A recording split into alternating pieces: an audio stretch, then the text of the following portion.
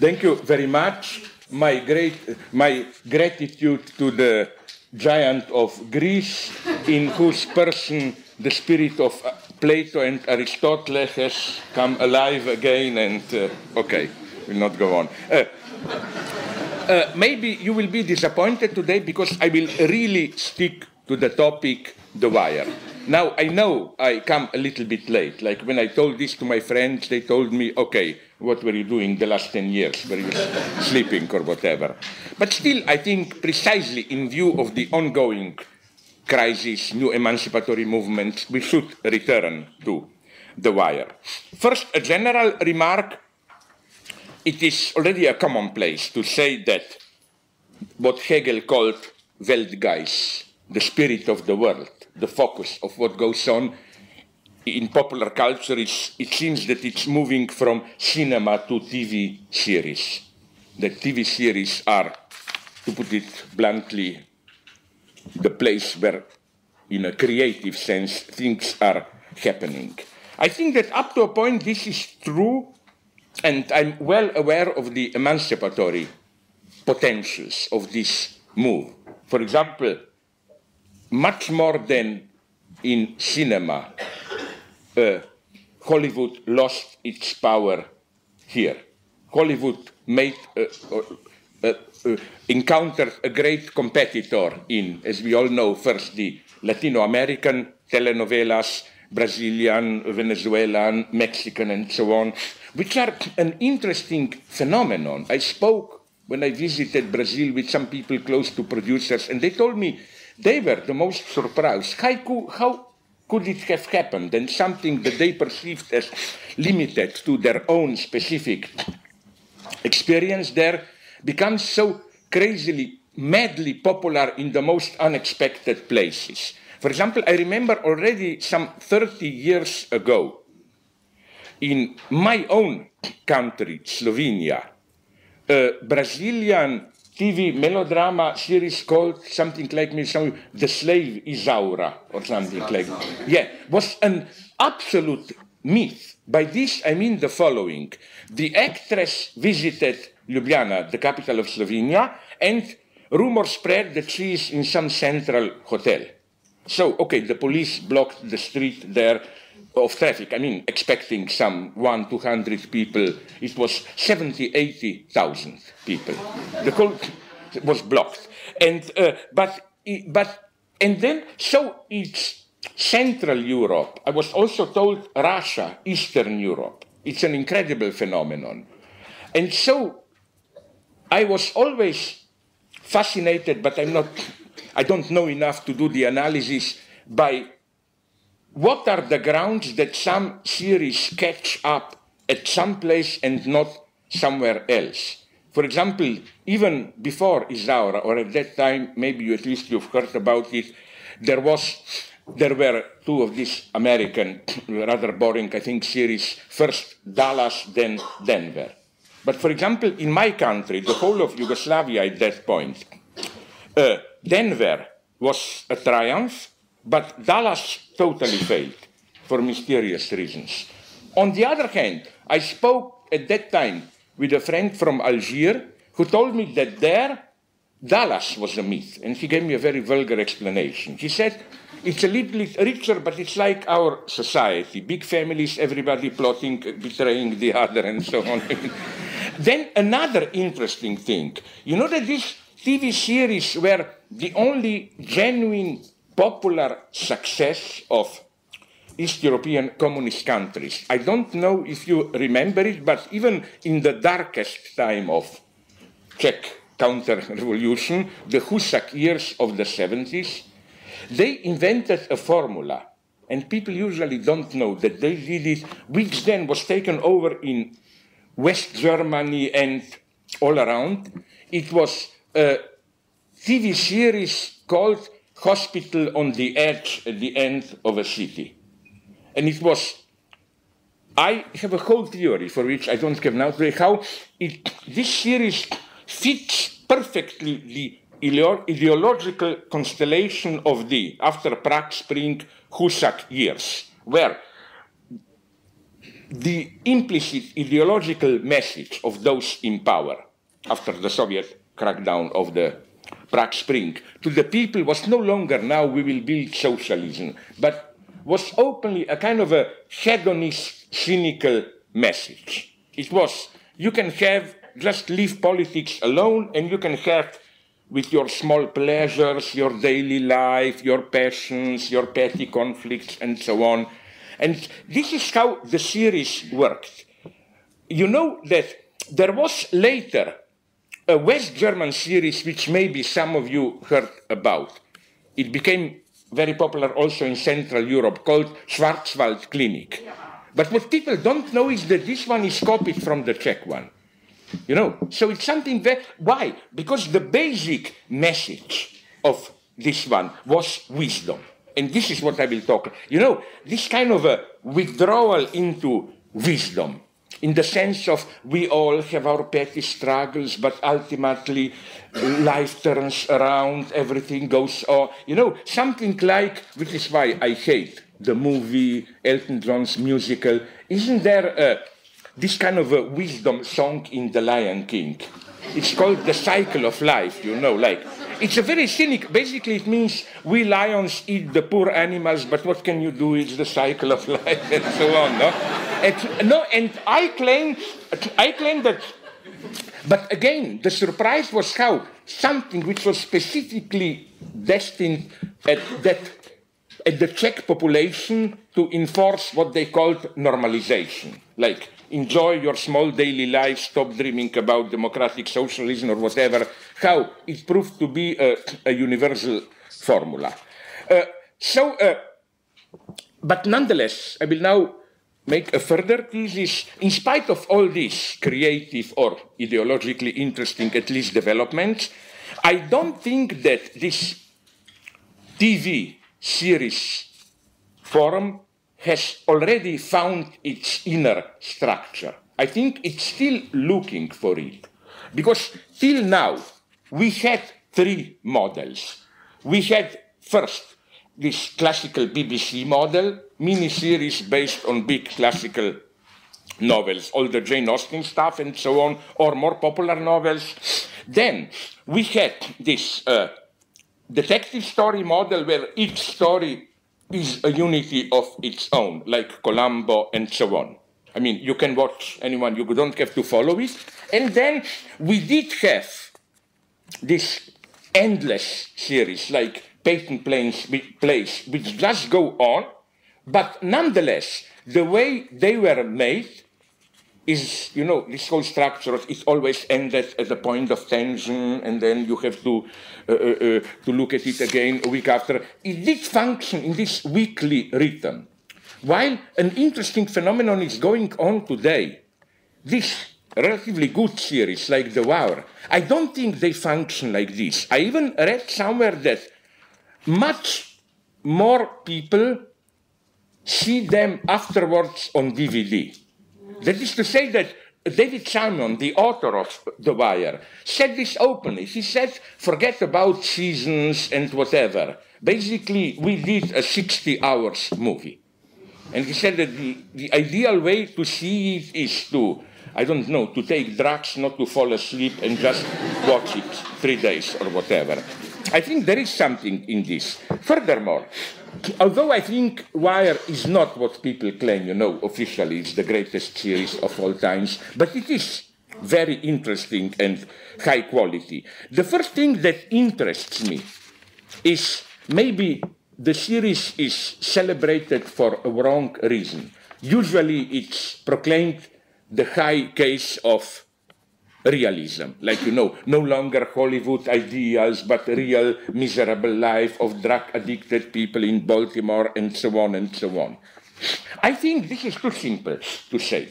The first thing to say is that, yes, it is a realist series, but it's not object realism in the sense of the object, the topic, is presented in a realist way. It's more a subject realism, and I find this quite touching and unique. It's as if a community, and here a community, in this case the community of people of Baltimore, wanted to stage their own collective self-representation. It's incredible. I read how the series was shot. It was really a kind of, almost like, I don't want to make this bad taste megalomaniac parallels, but since David Simon, the creator of The Wire, often emphasizes how he wanted to do a new form of the Greek tragedy, there is maybe this similarity with Greek tragedy, but just in this sense that also Greek tragedy was, you know, a collective event of a polis, a city, staging its own self-representation, experiencing its own being, its antagonisms, and so on. There is something of this here, and it's quite funny to look into how, for example, how, you know this, how many people who play lawyers, drug addicts, policemen, even politicians there, were in real life Baltimore politicians, drug addicts, and so on. Even the names contain often the names of the characters, ironic references to real-life person. For example, Stringer Bell, this kind of a business-oriented mobster, is a composite of two real Baltimore drug lords, Stringer Reed and Roland Bell, and so on. So this I find quite unique today, because officially the party line, even in Marxism, is that in today's society this is not possible. We live in an atomized society where the moment you try to state this collective self-representation, you are close to fascism, as people even claim.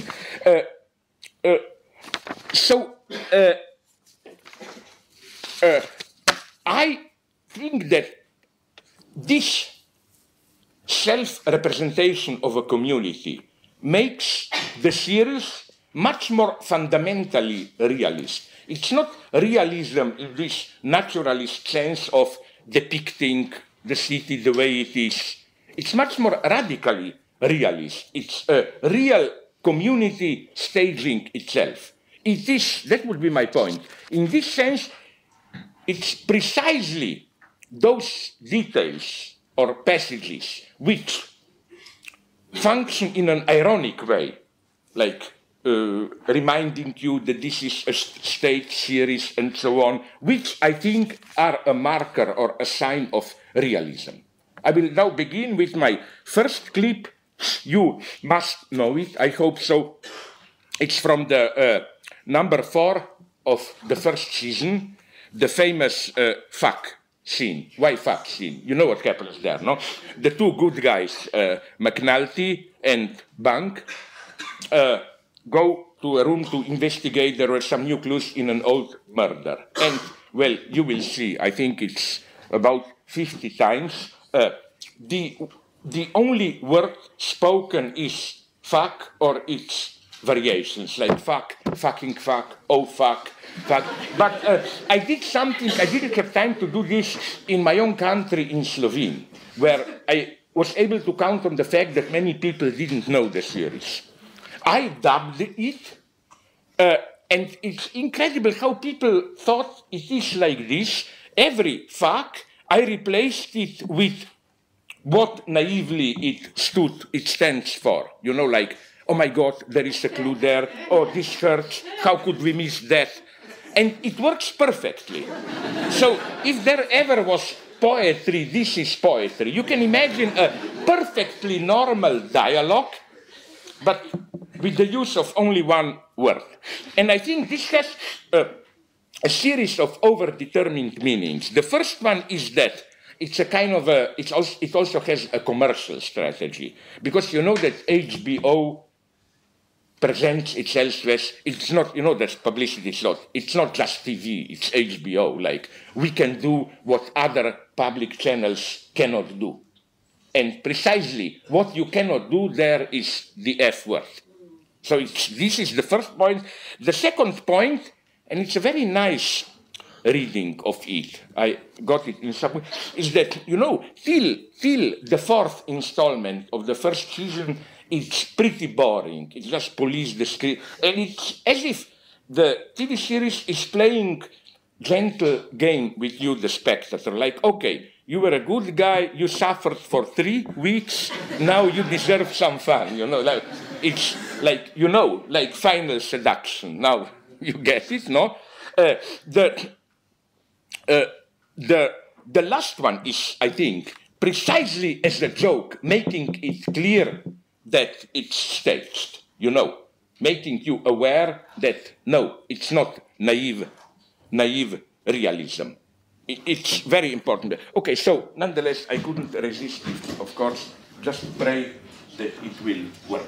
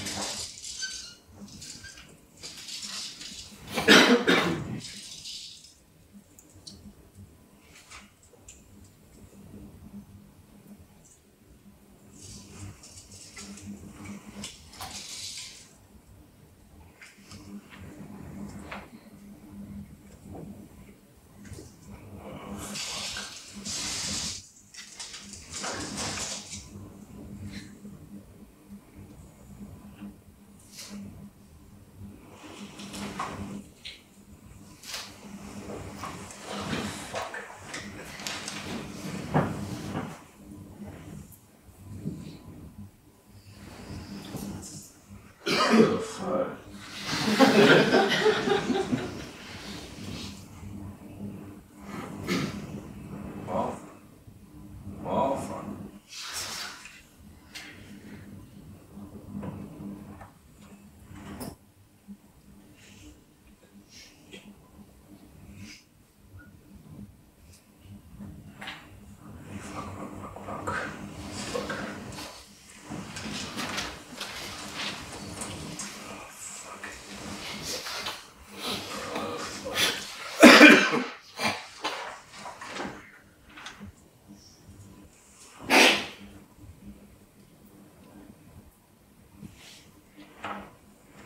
Motherfucker. Fucking A.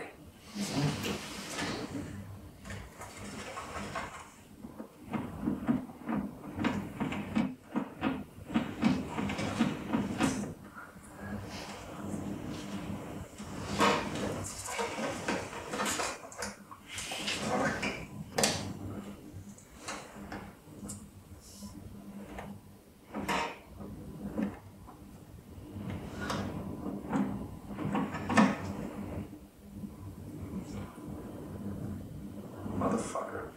Yes. Fuck me.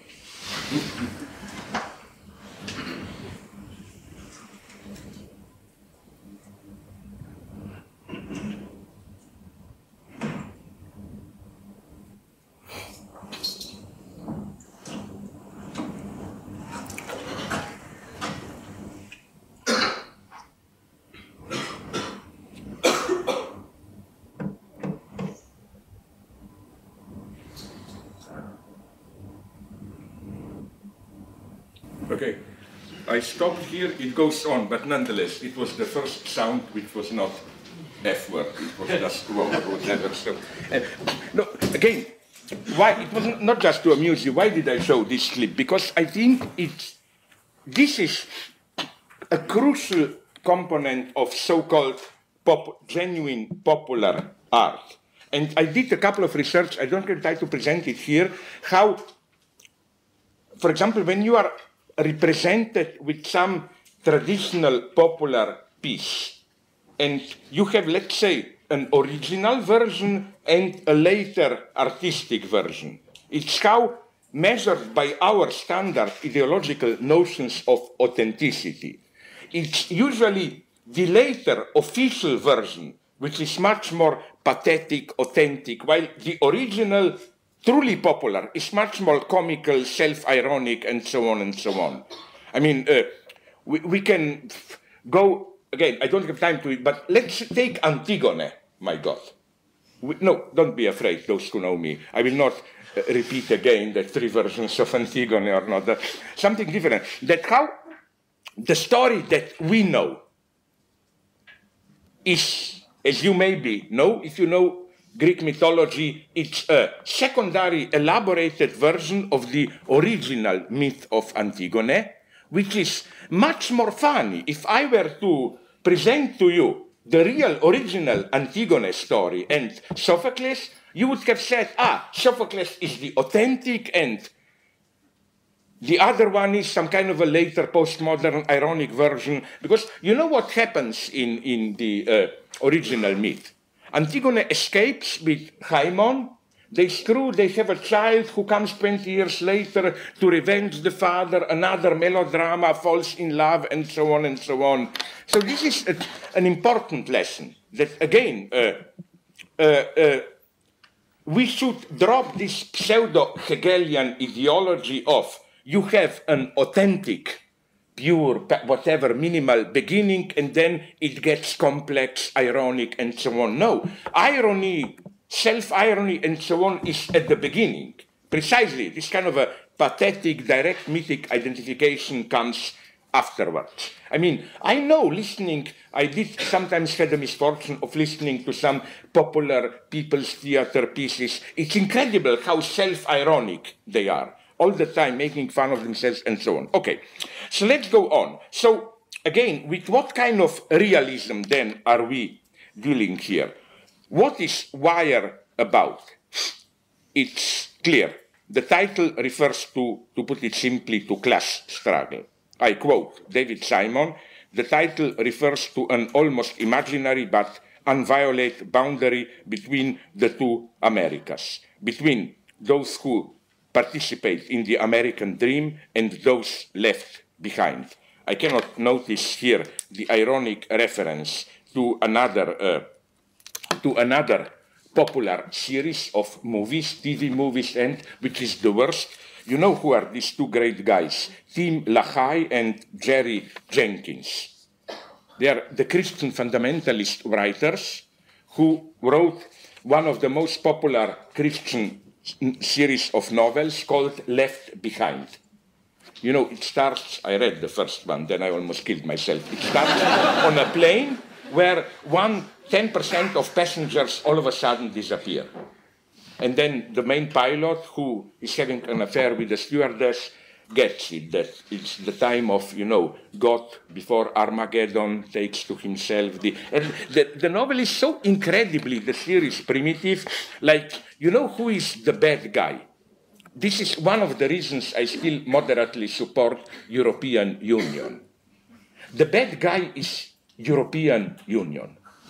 The thesis of the theory is that there is a world crisis and United States and Israel are threatened by Arab terrorists, but then some American agents discover that Arab terrorists are just instruments, that it's European Union which is controlling everything, trying to destroy United States and all the stuff and so on and so on, and the new dictator.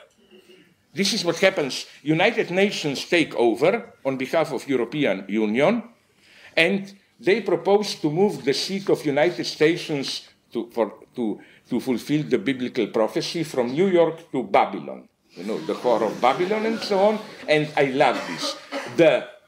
The new leader, reference to Romania, is called Nicolae Carpathia, like Ceausescu and so on. It's madness. But okay, let's go on. So the first thing to note is that it's really a series, simply a series about class struggle, about two or even more social spaces which, although they are part of the same totality, culturally simply don't communicate with each other. I quote here from Frederick Jameson's nice essay on The Wire. So here, in absolute geographic proximity, two whole cultures exist without contact and without interaction, even without any knowledge of each other, like Harlem and the rest of Manhattan, like the West Bank and the Israeli cities that once part of it are now still a few miles away. And this is our situation more and more. Let me make a Marxist confession to you, in the sense that where I betrayed my Marxism. For the New Year, I was with my son in Dubai, in an expensive hotel. I will not tell you the name. It was just that it looks like a sail from the profile. I will not, yes, I did a crazy thing, but I did my Marxist duty. I immediately established contact there with the cleaning person. It wasn't even a lady, it was, so that you will not accuse me of sexual harassment. It was a man, and with a Pakistani taxi driver, and they simply taught me to see what you see and what you don't see. You know, all the madness. Like I noticed that in all my time there, I did not meet officially, not even one citizen of Dubai. All you meet are European immigrants, workers for higher posts, then mid-level workers from Egypt, Philippines, and so on, and then the lowest ones from Indonesia, India, Pakistan, Nepal, for a strange reason, and I cannot guess why. I was told that those who do the most dangerous works, building those high towers and falling down like flies, of course, are from Nepal. I don't know why. My primitive idea is that they thought that they are used to high altitude, you know, like Himalaya, they can do it. What fascinated me is how, if you don't know, you really are not even aware of this. For example, that the only way to meet citizens of Dubai is maybe in shopping malls, you recognize them, but never, you know. It will never be the one, for example, hotel. No person in hotel was a citizen of Dubai. And again, it's strictly classified. Those below you, they're literally invisible. Like, they don't even live in the city. They live in some, usually they call it industrial city, some totally secluded part, and so on, and all the madness of it. So again, what fascinates me is this: you know they are there, but you don't see them. This total invisibility. I just hope that this will also bring some, well, emancipatory, revolutionary change. Because can you imagine what? They must be terribly afraid, those in power, full citizens, how totally dependent they are on the functioning of this anonymous machinery. A strike, they cannot even do what I read when you had this big general strike. When was it? 24 or 27 here in the UK. I remember how, for patriotic reasons, middle and upper middle class, even rich kids were mobilized, you know, cleaning the streets or whatever to keep the state functioning. They cannot do this there. I mean, if those invisible workers don't work, everything comes to a standstill. We can go further here. I think that it's even that these different cultures, basically there are more than two, but we can simplify two, are more and more approaching, even I would say, a different ontology, a different way to relate to reality. We, or those of us who are at least more or less in this upper level, we worry, but of course in our own hypocritical way, of the lifestyle ecology, you know, where you recycle one bottle and you think you did something for Mother Earth and so on. we are ecologically oriented, we are hedonists, but strictly, how should I call it, moderate, rational hedonists, no? We have sex, but because we read that, you know, sex is good for blood circulation, it's better than 2-hour jogging and so on, you don't have time and so on. It's our kind of a carefully screened universe where you can see this even with names. For example, it's only in this our secluded universe that someone can claim that waterboarding is not torture. An American friend of mine, and a theologist, but very much leftist theologist, told me something wonderfully simple. He told me, but how can you even claim that boarding is not torture? Why then are they using it to wash the prisoners or what? I mean, isn't it? Just think about the situation. Somebody is there who you think at least that he knows something you want to know. And you know that he absolutely doesn't want to tell you this. And then you do something to him, and in a couple of minutes he tells you. Isn't this by definition torture? Why would he tell you this? I mean, it's totally irrational not to call it torture. Of course it's torture, which is why it works. Because they must be terribly terrified or whatever to tell you. What I'm, again, tempted to say is that things are developing even further here.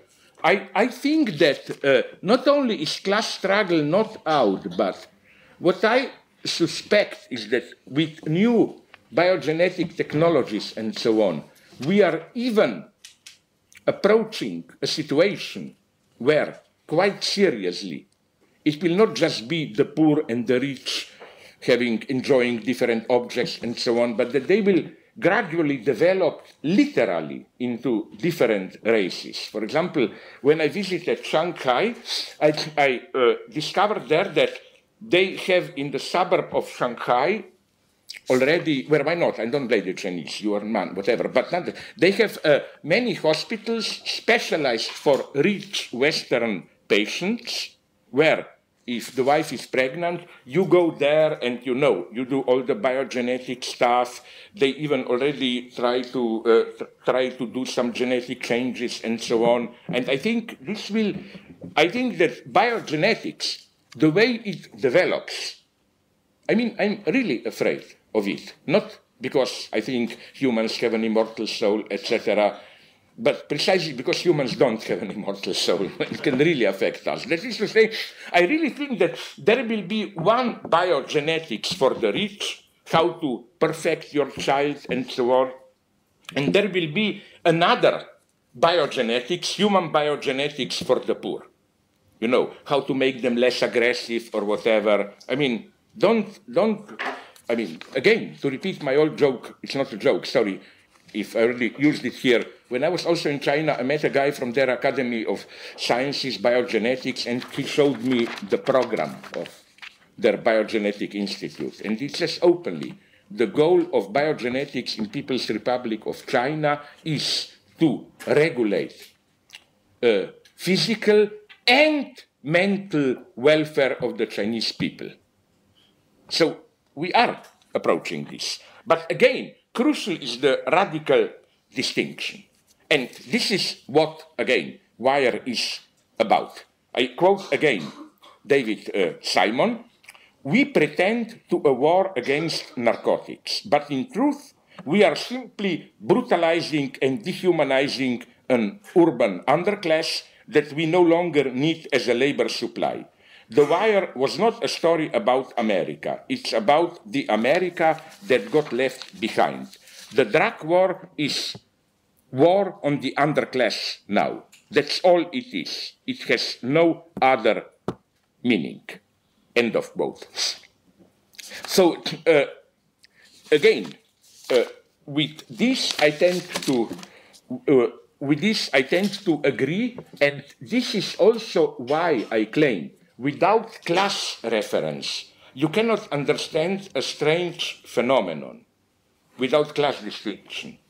it happened to me, let me tell you another story, maybe you know it, when I was a year ago with my Slovene friends in LA, at Irvine, staying there, no, just at a dinner party with a friend, my Slovene friend, Mladen Dolar, his name I can tell, not the other guy, is a heavy smoker, so he asked towards the end if he can take, get a smoke, and he said, yeah, I know, I shouldn't do it in the house, so he offered to step out onto the big garden.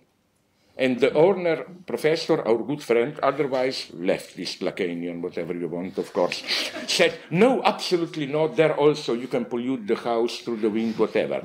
Then Mladen, my friend, said, okay, I understand it. Can I step out onto the street and walk? The answer was no, because this may give wrong impression to our neighbors. We would not, so no. Okay, then Mladen Dolar said, okay, what can I do? Okay, no. But then immediately after this, the party came at an end and the host distributed drugs to us.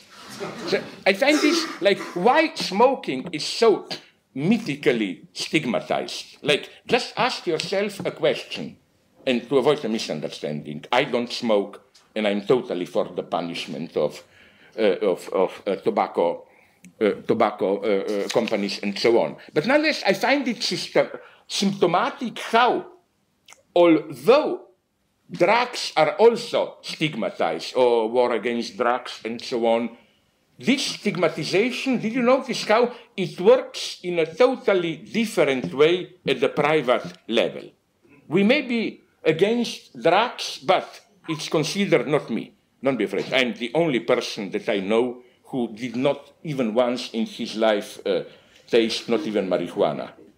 And I'm not praising me here. It's simply my Stalinist paranoia. My idea is enemy is always waiting to attack you. You take drug, you lose your attention, you become and the enemy can attack. It's strictly paranoia, you know.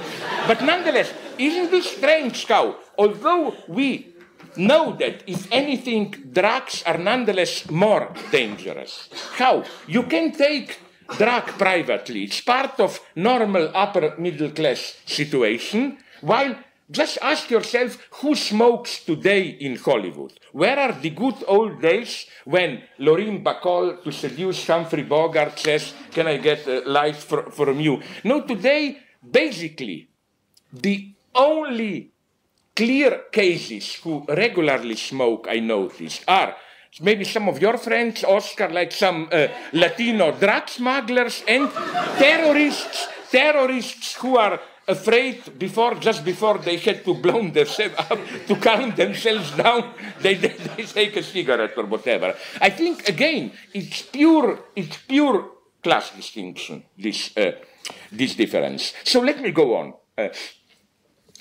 This bleak picture provides the background for David Simon's fatalistic worldview. This is why he says that The Wire is a Greek tragedy. And he's not even very original here. If you are a little bit of a Marxist, you must remember that Marx already said this. He says that for ancient Greeks, they had Mount Olympus, they had gods, blah, blah. Today, our Greek gods are market forces and so on, the same irrational faith and so on and so on. Now, here we encounter one ambiguity of The Wire, which allows a liberal reappropriation, even against the explicit intention of the creators, David Simon and so on.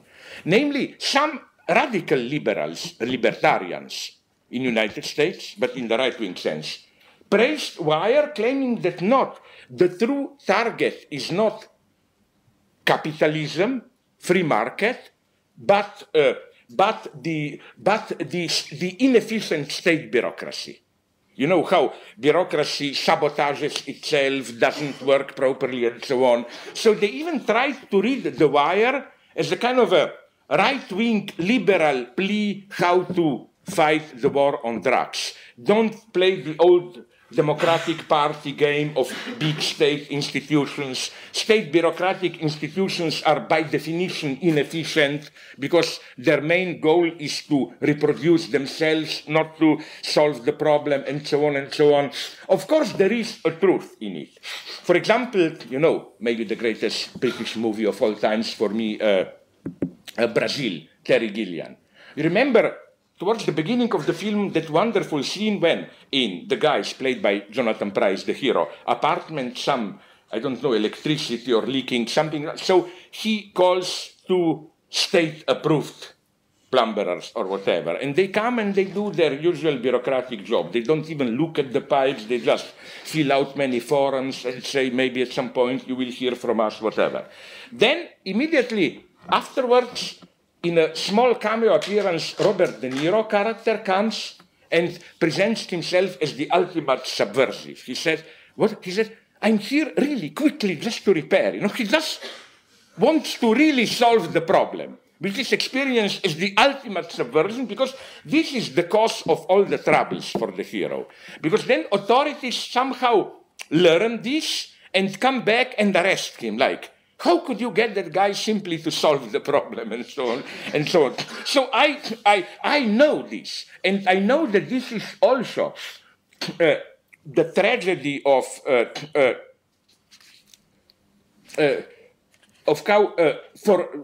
bureaucracy, because for bureaucracy, the ultimate prohibition, bureaucracy is made in its irrationality to reproduce the problem. The greatest sin you can do from the bureaucratic standpoint is simply to solve the problem, of course, no? But I claim nonetheless that it is anti-capitalist series up to a point, The Wire. You know why? Because these liberal guys who want to appropriate The Wire don't get something of which David Simon is aware. That it is true, bureaucracy works like that. Its main goal is to reproduce itself, not to so. And then you have all these wonderful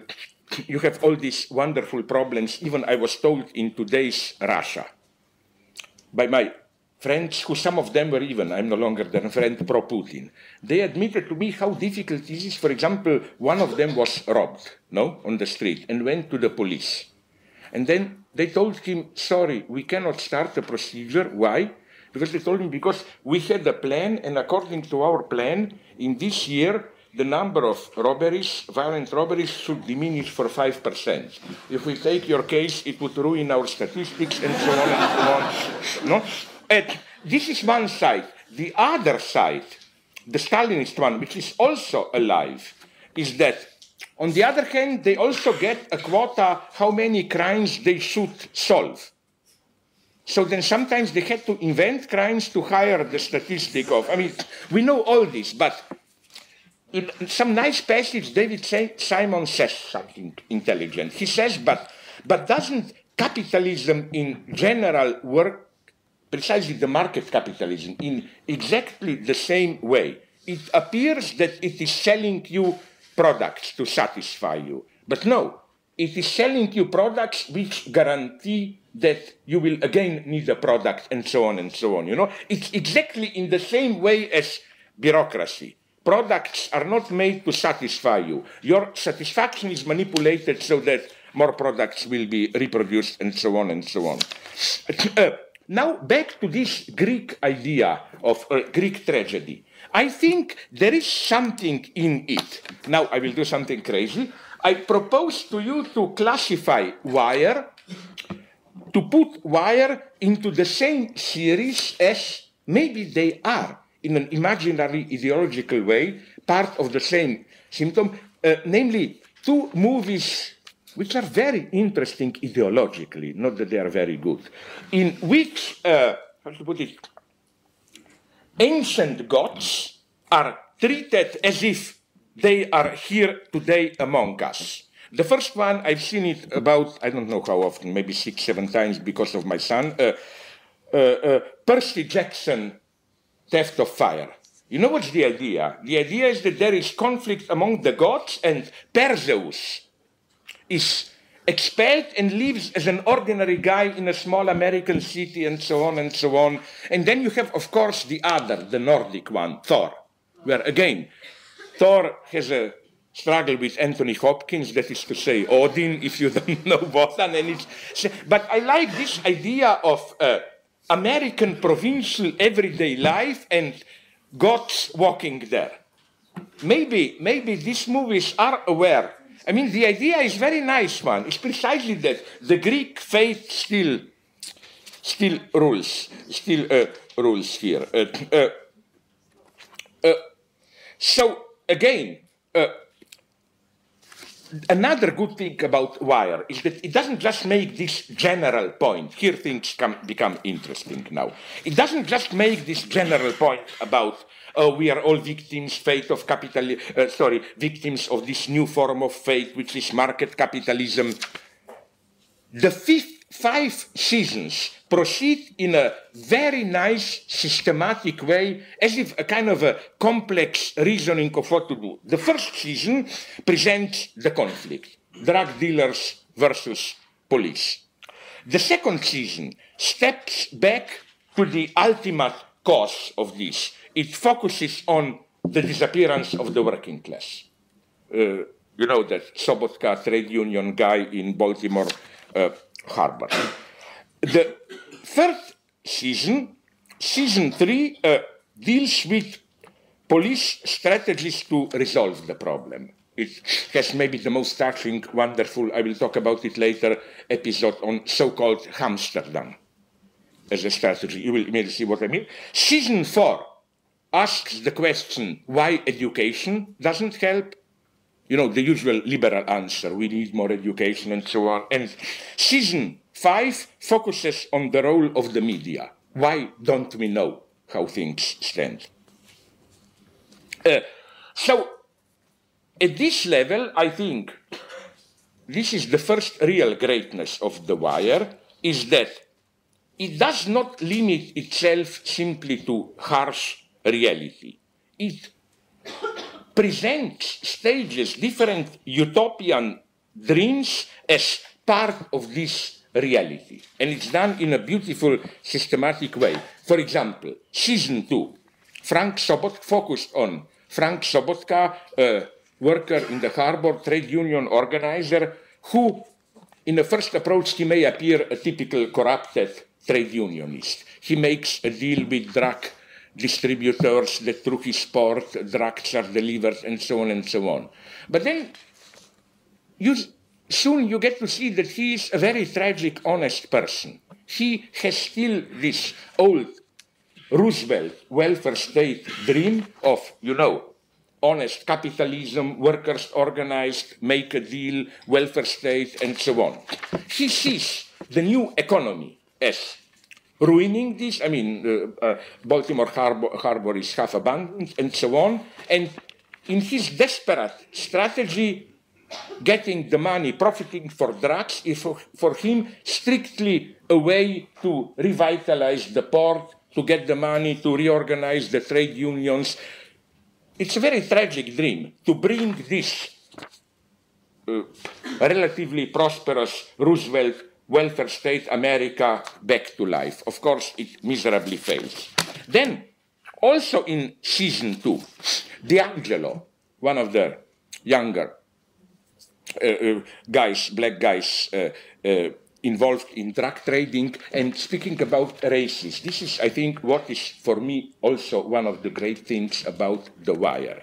It is mostly about the blacks, but this becomes irrelevant in a good sense. It's no longer this white attitude of, you know, oh, poor blacks there, whatever. It is simply by blacks, about the blacks. It lacks this false liberal fascination with poor stuff. It's a different load. So this D'Angelo, he decides to turn state's witness. He is kind of tormented by ethical problems and almost decides already to denounce his family, his uncle, who is the gang boss. And then who comes? His mother, and convinces him not to collaborate with the police, referring to what? To family values, of course. It's the big family dream, we should stick together. So you see, you have here another utopian dream, happy, big family, helping each other, and so on and so on. In season 3, maybe the most beautiful utopia, Major Colvin, another honest black policeman, decides to do something which seems quite obvious. He knows this is not a long-term solution, but in immediate terms, it works wonderfully. He constitutes so-called Amsterdam. Of course, it's a reference to Amsterdam, where, as you know, in the central part, you can buy simply in cafeterias soft drugs, no? It's even I didn't get it when somebody drew my attention to, if it says coffee shop, it means drugs.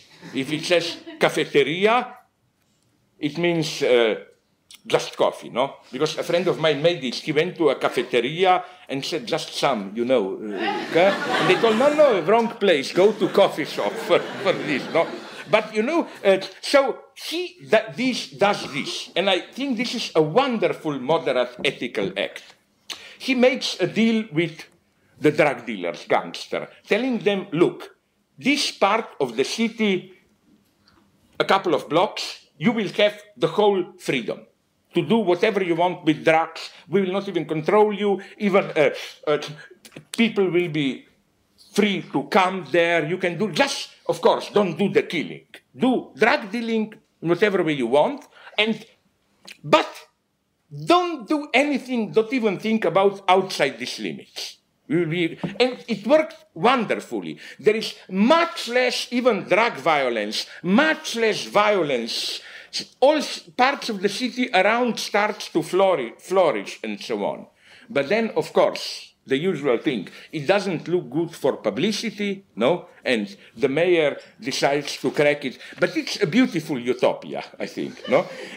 And incidentally, you know that it's a mistake of the movie makers, of the TV series makers, to call it Amsterdam. When I was recently in Zurich, Switzerland, you know, the evil Nazi bankers and so on, they told me that no, the city of Zurich was the first to do this back in the 1980s. There is a square, a little bit north, I think, from the Hauptbahnhof, from the main train station, where they did legalize it.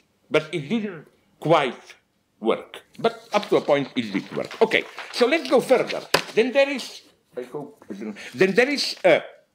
in season 3, another wonderful utopian moment of friendship. Like, you know, the way it's a scene of 2 gangsters, Avon Barksdale, the gang boss, and Stringer Bell, his executor lieutenant, who is kind of a modern, business-oriented gangster. It's a very touchy scene, and I think it's totally wrong to read it as a hypocrisy. They already betrayed each other. The one betrayed the other to the police, the other ordered the murder of the first one. It's already done. But nonetheless, they decide to have a last supper drink together. And how they talk about good old times, we may do this and so on. It's totally wrong, I claim, to read it as hypocrisy. Although they knew, and they knew about the other, that they already, it's this kind of a utopian longing of what it might have been. I hope it will function. It's a shorter thing than the other way, than the other one.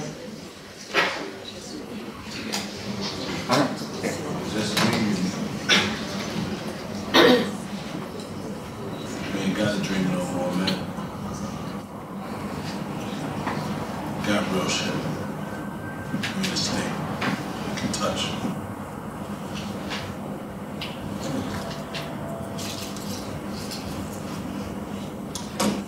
I can't get too fucked up tonight, man.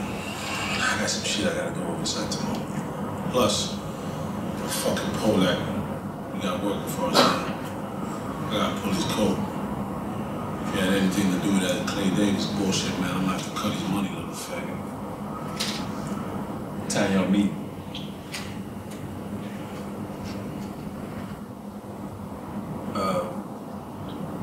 What time? 12? I think, what? You need me to do something for you? You see where you gonna be at? You need to relax more, man. When time is right, I will. You know I don't take my work too seriously.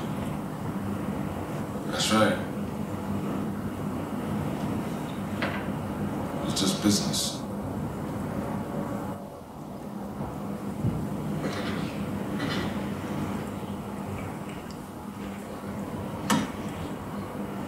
Us, motherfucker. Us, man.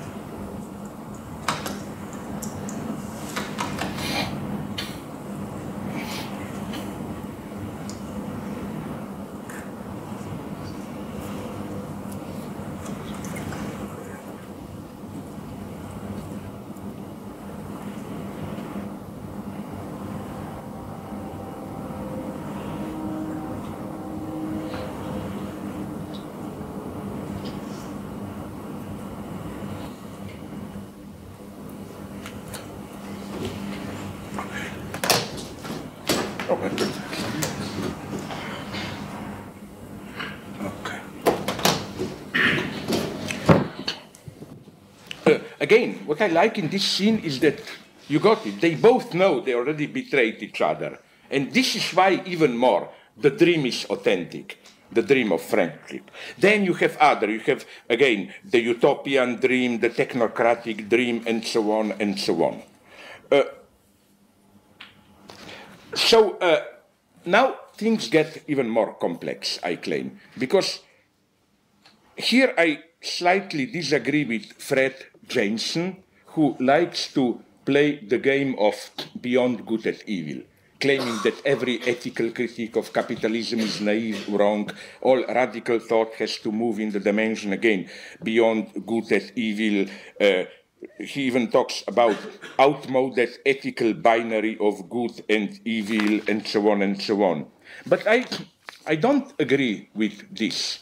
I think that what the TV series, what The Wire struggles with, is something much more interesting, and I think even generally as to our ethical position. I never liked this idea, which appears so radical, beyond good and evil, in the sense that every notion of good that we have is already within the horizon of existing ideology, and so on and so on.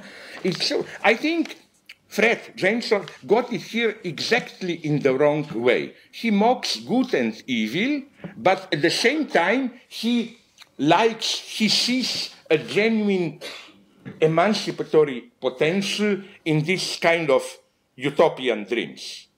Like, even if the guys are bad, there is an authentic utopian dimension. I'm tempted to see things exactly in the opposite way. That is to say, the tragedy of these utopian dimensions, family, friendship, whatever, is that precisely they are fully part of the system, making the system function, but that what The Wire really tries to do at its most radical is to answer this question in a situation like that of Baltimore. It's a very naive question. I think there is absolutely no reason to make fun of it. Can we do anything? What can we do to resist? What are the modes of activity? And here, I think that it should be read, the series, as a kind of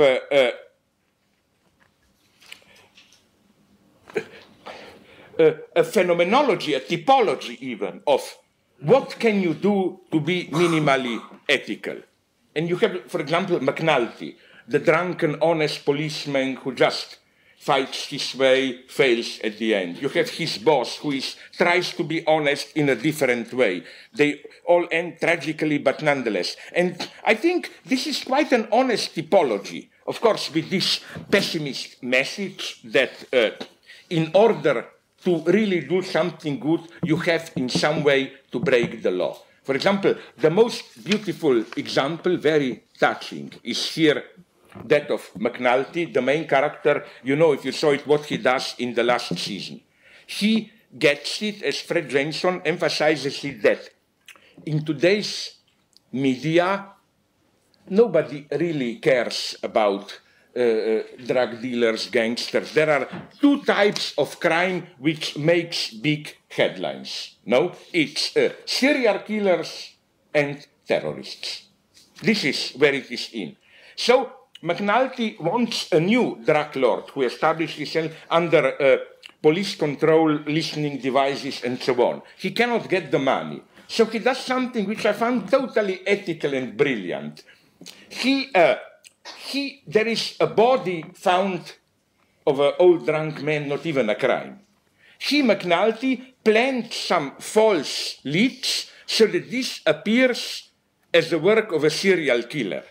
You know, and then there is another body found, and he plants some clues, and then he goes to the press. Serial killer in Baltimore City, of course. He immediately gets all the money, you know, that he used for that. But that's then his downfall. Police discovers he's fired at the end. So another lesson here. This one was put very nicely by Jameson. Here I agree with him. Namely that the other message of the film. Sorry, just another thing. There is then, the other message of the film is that the only way to do something good in today's society, the only way to fight the dark gang is to establish a conspiracy, a good gang, illegal conspiratory group. And I think this is maybe almost, I would say, the most. This is, and I don't think Jameson even notices it enough, he should have. This is for me the most beautiful, if you see it, poetic moment of The Wire. You will show it, you know what I will do now? This is not so important what happens, I will just show to you the clip. Does it? Okay. Yeah. The group organized, you know, the police acknowledges the need to fight drugs, but they want to keep it aside. So they give to the anti-drug group a small, dirty room in the basement, half abandoned with all the sounds. And this is, for me, the genuine communist dream of the series. It's the same, I think it's this new version of, you know, those wonderful, I really see in them a proto-model of a communist society. Even in Charles Dickens, you know, those crazy eccentric houses like in an abandoned ship or Frank Capra. You know, watch that film, you can't get it, what you want. That crazy apartment, you have a crazy ballerina, a Russian madman, a guy who does explosions and so on. This kind of a communism, not as did Soviet, oh, we are all like machines, but communism as a, Jameson has some very nice view of it, where he says communism should be as a kind of a free madhouse, you know, a community of eccentrics. A guy thinks he's Napoleon, the other guy wants to kill us, and we somehow, man, and this, look, you have a lesbian woman, you have that guy who is just making small wooden toys and so on. You have this kind of a Dickensian, I think it works, let me stop again.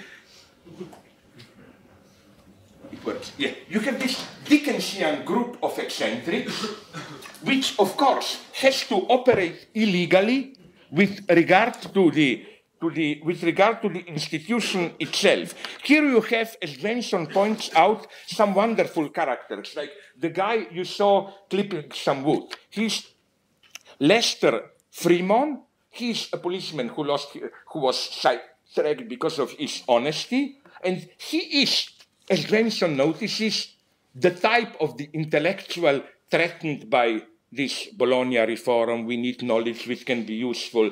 This kind of a totally useful making toys and so on, a lot of unnecessary knowledge, but he's the guy who solves things with his ideas. This kind of a intellectual, in the best sense of the term.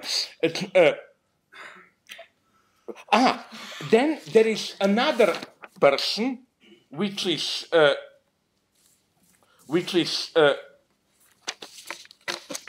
absolutely crucial. The person of Omar. You know, which even that goes to his honor, nonetheless. Obama, the guy, the boss, said that this is his favorite character. He's the paradox. He's the only guy who really efficiently fights drug crime. And what is he? He's a serial murderer systematically killing bad drug dealers as an ethical task. And it's something like, did you see, I didn't, but I read about it, the TV series Dexter. You know, it's about a policeman. How did he become what he is? His stepfather discovers that it's in his genes to kill.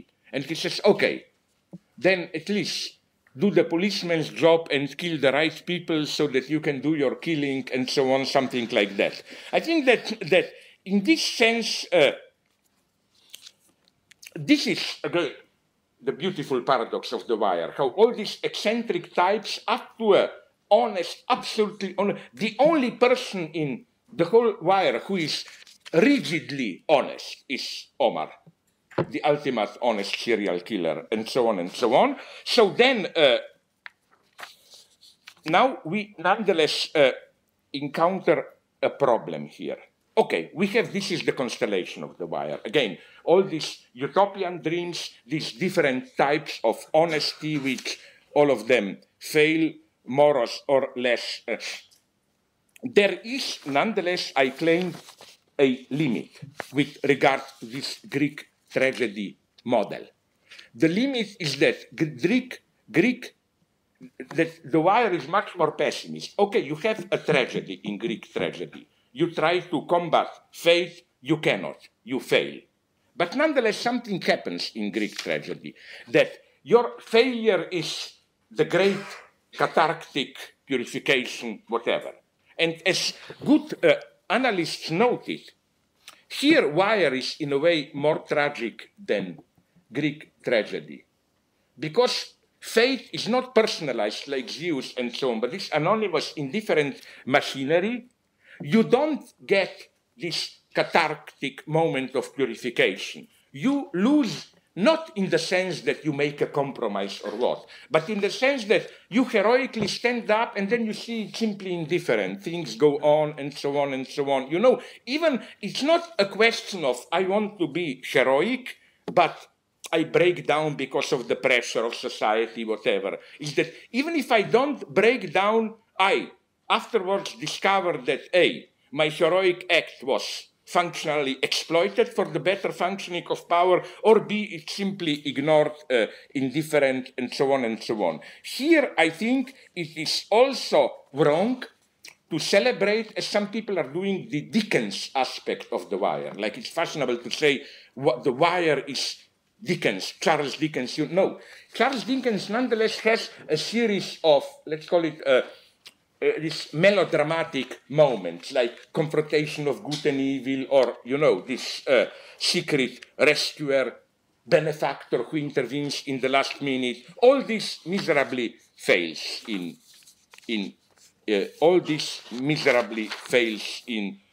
The Wire.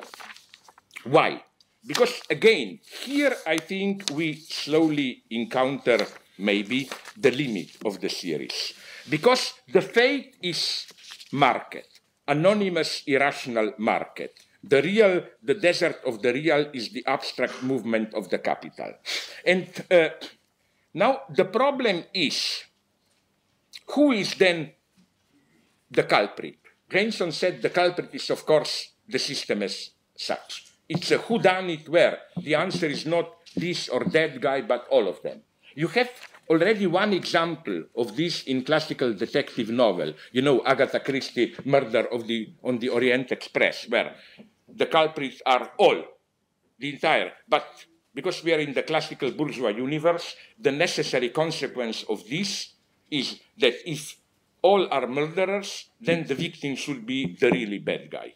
So at the end, as you know, the murder is justified and Hercule Poirot doesn't even report it. Here, how to do it? Here, I think we get the ultimate limitation of The Wire.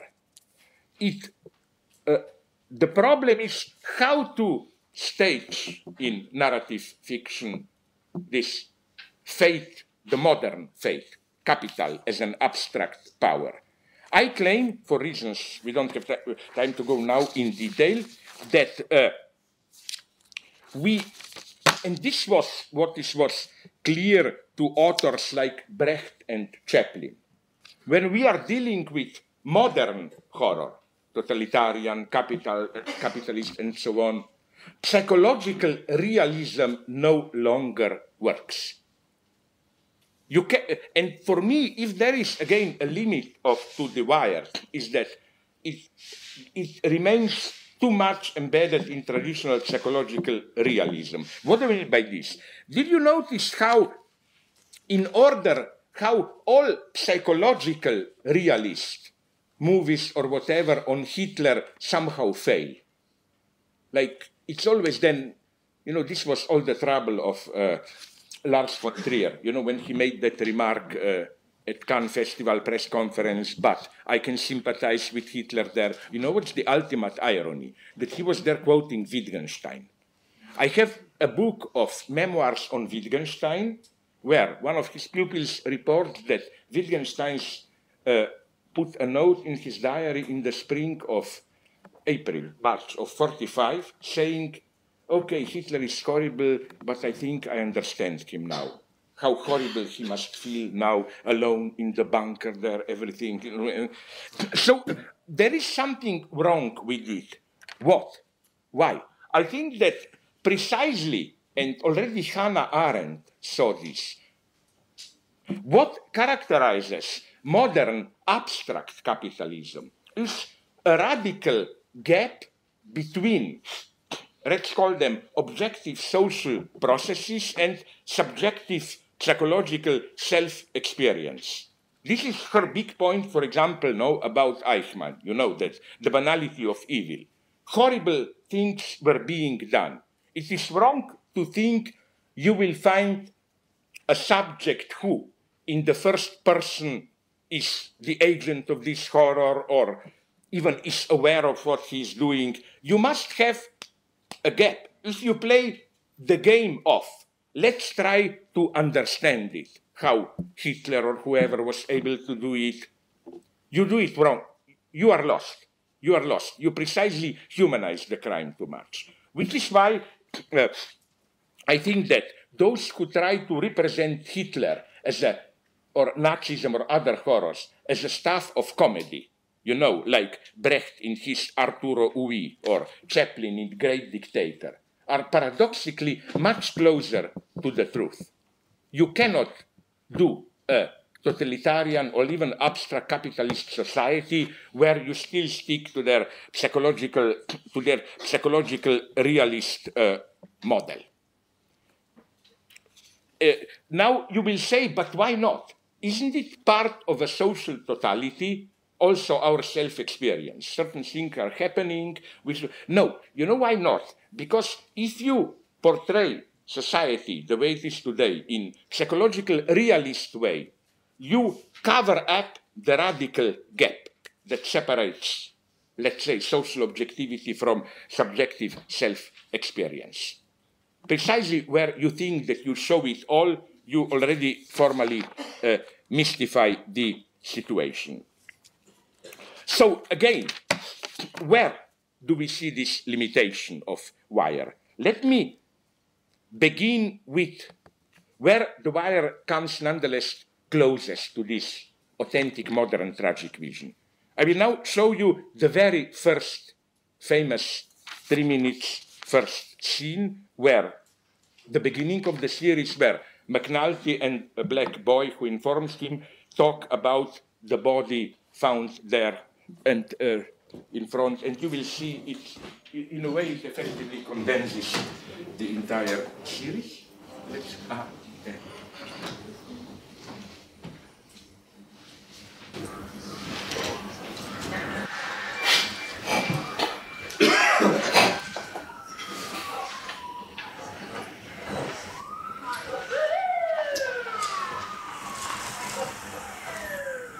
Boy's name is what?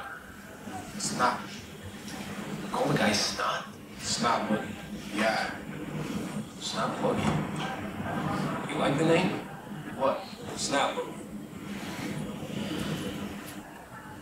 This kid whose mama went to the trouble of christening Omar Isaiah Betts.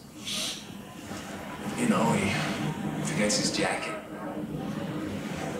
So his nose starts running, and some asshole, instead of giving him a Kleenex, he calls him Snot. So he's snot forever.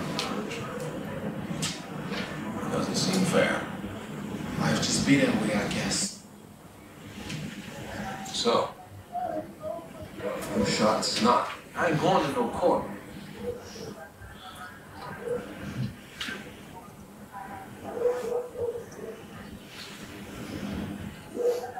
Motherfucker ain't have to put no cap in his mouth. Definitely not. He could have just whipped his ass like we all whipped his ass. I agree with you. And kill Snot. Snot been doing the same shit since I don't know how long.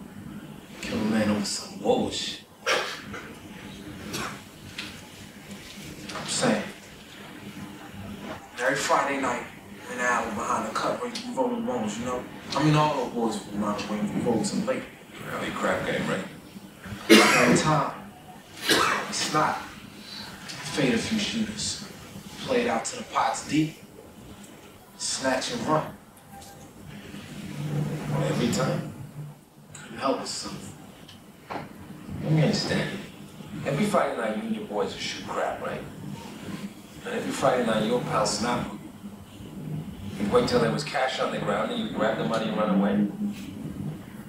Let him do that? We'd catch him and beat his ass, but ain't nobody never go past that. I gotta ask you. If every time Snap Boogie grabbed the money and run away, why'd you even let him in the game? What? If Snap Boogie always stole the money, why'd you let him play? God. It's America, man.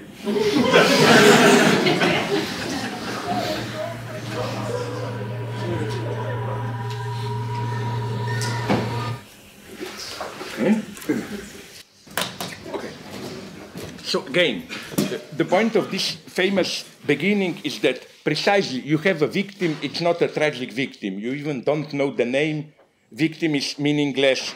But so this would be the first point. The second point is, you got it, why he was killed. This strange ethical insistence. You are beaten, but you go on robbing the robbers, and so on and so on. So again, now comes my, just to conclude my crucial point. We have then all these different modes of resistance. We have McNulty, who tries to do something through a little bit of cheating. We have Omar, the good killer. We have Snap, who was stealing money from drug dealers after their games every Friday and so on, got beaten but insisted. I think that the crucial question to be approached here is the following one. It is easy to show how in Michel Foucauldian way, and it's interesting how most of the readings of The Wire are under the influence of Foucault's Discipline and Punish, repeating endlessly this point of how crime and police prosecution of crime reproduce each other, are part of the same circle, and so on and so on. I get this point. I totally agree. How I even experienced it in my own, this inconsistency of the law, how you have to generate what you are trying to oppress. For example, a funny story from my own youth when I was serving the army. We had once, twice a week in the morning political education, where once the officer, chief of my battalion, was teaching us this, these international rules of war. For example, did you know that it's prohibited to shoot on parachuters before they touch the ground? We all learn this, blah, blah. Then, as if by some divine grace, to make the point, the next hour, we were doing some lessons in shooting. The same officer was teaching us.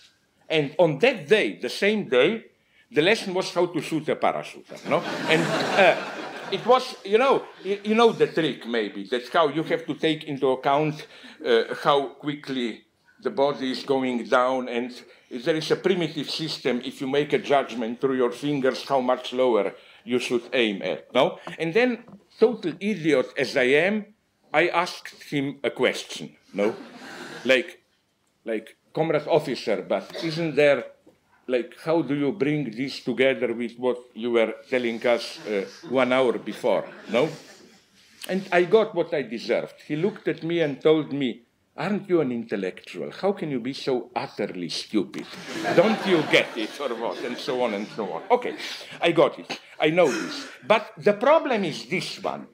Here is for me the limit of the wire. Okay, this type of codependence between police bureaucratic work and crime, how, you know, they need each other, blah, blah, blah, they generate each other. I got this Michel Foucault lesson.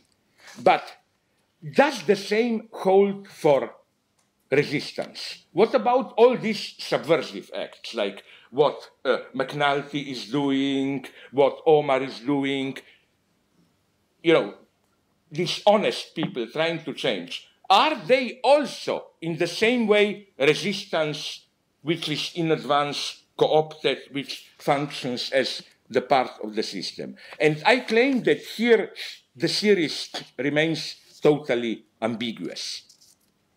And it's kind of an objective social limitation. First, here, David Simon himself is ambiguous. Because on the one hand, his official party line is the Greek tragic line, no?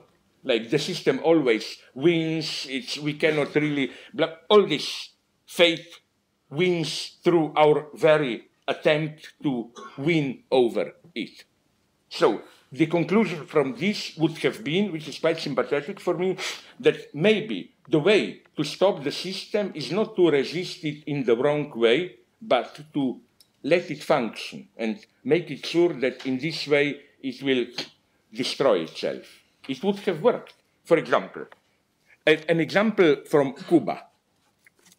I read 10 years ago that Castro got to know, how you call this, I don't know, that system of tracking that most of the taxis have, or yeah, or whatever, you know where that Castro said one, because, you know, in Cuba there was a big problem of trucks owned by state being used for smuggling, even in the distributing black market goods and so on.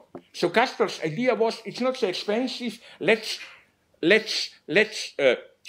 give to each state-owned truck this machine, and some controller can know at every point where they are, and so on and so on. But, you know, all I can say is that luckily for Castro and his system, this didn't work. Because an elementary economic analysis would have told you that, like, at that point, now it's maybe even worse, between 30 and 40% of food in Cuba was distributed in this black market way. Which means that if this fight against corruption were to succeed, it would have meant, I don't know, instant breakdown, revolution or whatever. This was the great tragedy of all communist systems, that precisely the phenomenon they were fighting, black market and so on, was what effectively enabled the system to function. Look at the Soviet Union. All good books about Soviet economy under Brezhnev tell you this. Like 30%, practically the majority of vegetables and so on were from black market farmers and so on and so on. So then if you are cynical, you should say that precisely those who think that they are undermining the system, we do it illegally, black marketing and so on, they are keeping the system alive. So now we come to this ambiguity that I want to confront. It is easy to withdraw, when you have this insight, to withdraw into what I'm tempted to call the position of the absolute. It's nothing mystical. Simply, you know, let's say you are fighting struggles against corruption and so on and so on. but then you withdraw into what I already called the Lion King position, no? But isn't all of it one crazy circle where our very fighting against the system makes the system function? It's all a big circle, like acquire a wise distance. And so I think David Simon himself, on the one hand, is tempted by this pessimist position. At the same time, he is not a Marxist. He openly says at some public confrontation, I have it on DVD, you are not looking at a Marxist here. No? And then obviously he is asked, okay, fuck you, what we are looking at, no? And he says a modest Keynesian, no? Like, it's kind of a, he says openly, capitalism is the only game in town. It's the most productive still, what we should, and he gives them the usual Keynesian social democratic stuff, more social control, more regulation, and so on and so on. So, is this the only option? Now, I would like to show you the last clip, finale, and let's just conclude, which is precisely, I claim, this withdrawal into the position of the absolute. Nothing, sorry, I hope it will work. Okay. It will be just McNulty with a friend. It's kind of a reflexive moment at the end. He will stop at the bridge or whatever, seeing the harbor, half-abandoned harbor, because he was already fired, he had to retire, and then it will be a kind of a condensed reflection of the state of Baltimore, all different scenes and so on. This is the Lion King moment of, circle of life goes on.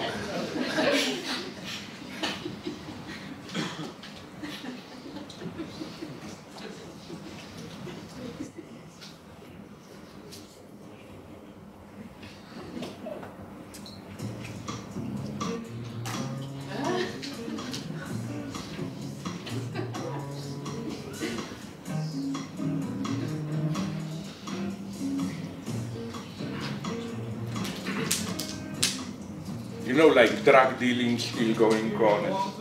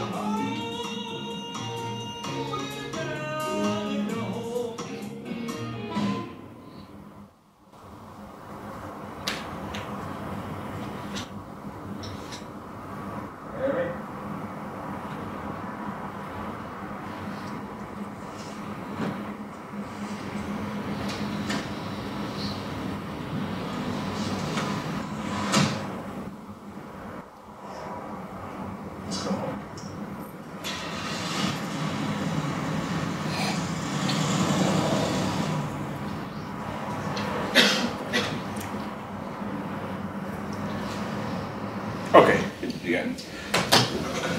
So I want to emphasize the ambiguity of this moment. Unfortunately, the main tone of the series is this kind of a resigned wisdom. You know, we are fighting our small fights.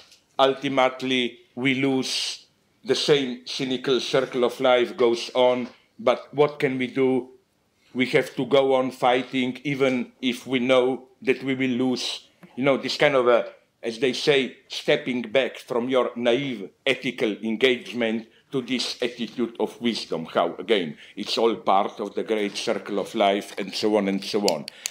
Is this the ultimate horizon? I claim no. What I claim is that we should take here, now don't kill me for saying this, we should take here the lesson from our great enemy and apply it to us, to the radical cause. The great enemy is, of course, my beloved Ayn Rand, you know, Fountainhead, Atlas Shrugged. What is, nonetheless, there is a correct insight in Atlas Shrugged, you know, the crazy idea, capitalists go on strike, and so on and so on. The correct idea is this one. You know what's the structure of Atlas Shrugged? You have the second-handers, the non-creative people, the crowd, and the prime movers, the creative capitalists, and so on. And then the heroine of the novel, Dagny something, the big railway owner, she fights this terrible Roosevelt-Obama style in the movie that they did now of Atlas Shrugged, one is clearly Obama, state bureaucracy. She desperately tries to keep things running against this eternal bureaucratic welfare state, obstacles from Washington and so on. And then this guy, you know who is, John Galt, the ultimate hero, appears to her and basically gives her a lesson. He says, no, the true enemy of progress, which means good capitalism, egotistic, and so on, are not the second-handers, the inert people. It's you. It's you who still try to keep things running, fighting the inertia of the system. He says that you are keeping, you should break down, you should go on strike, and everything will collapse. Okay, I think that false as it is, of course, I don't agree with Ayn Rand version, but do we not need, in order to even see the perspective of a more radical social change, I claim it's easy to condemn this surrendering to the absolute moment of, oh, it's one circle of life. Yeah, but we have to go through that point to get, if you excuse me for using this traditional terminology, to get out of the limitations of social democratic reformism.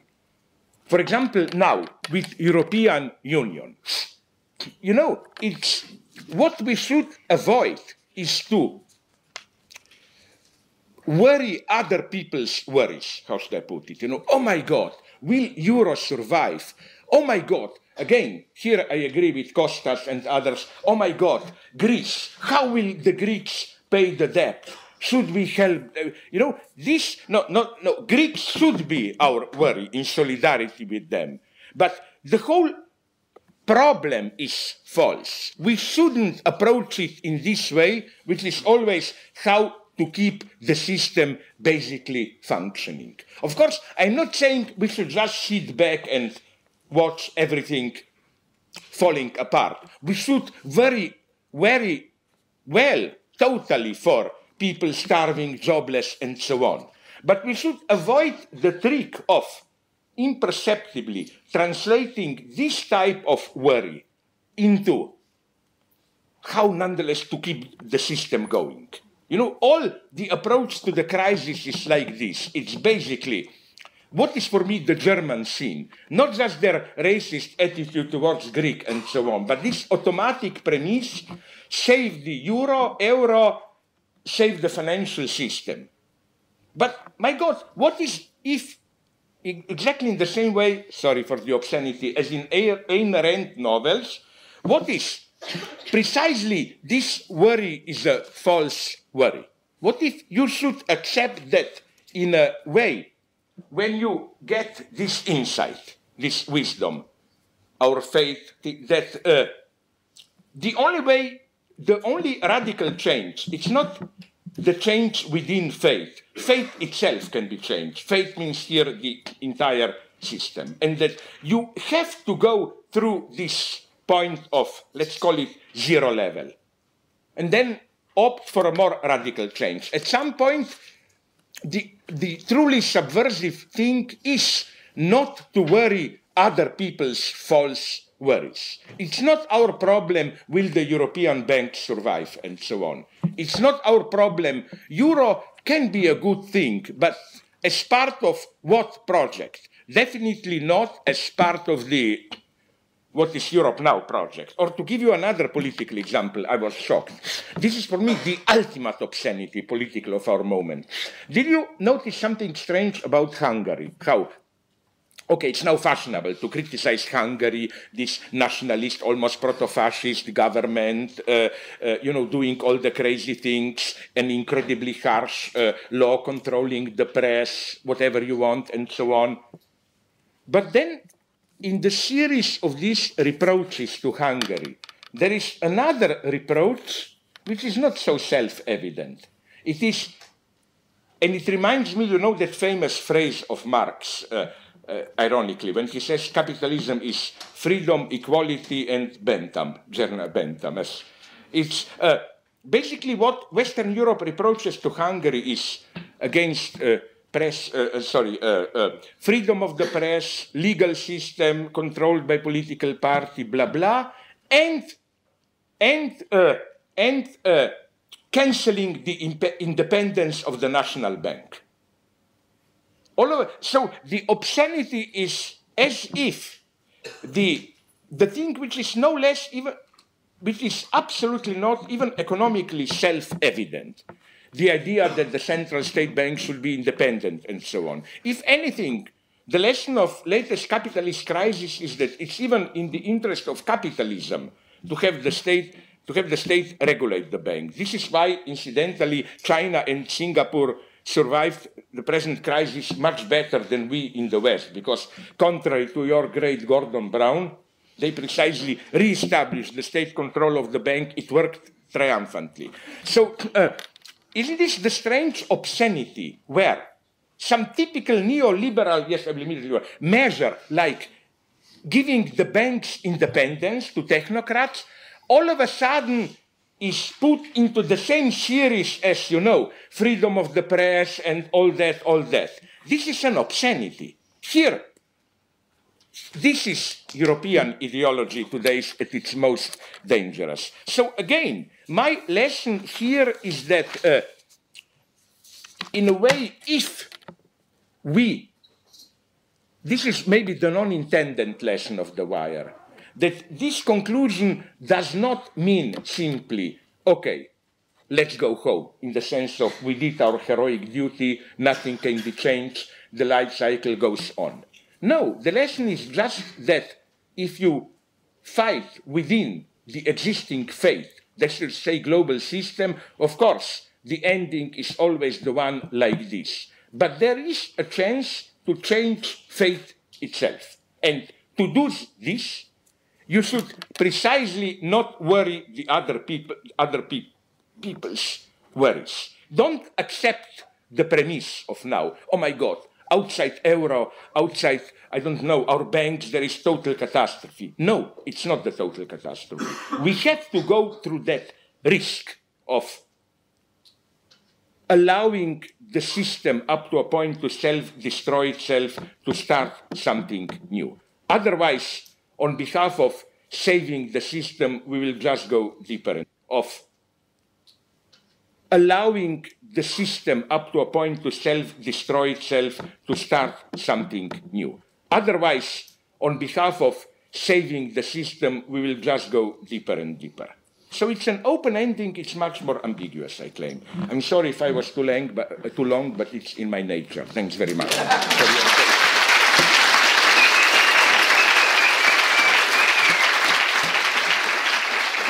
Now we have 13 minutes for democracy.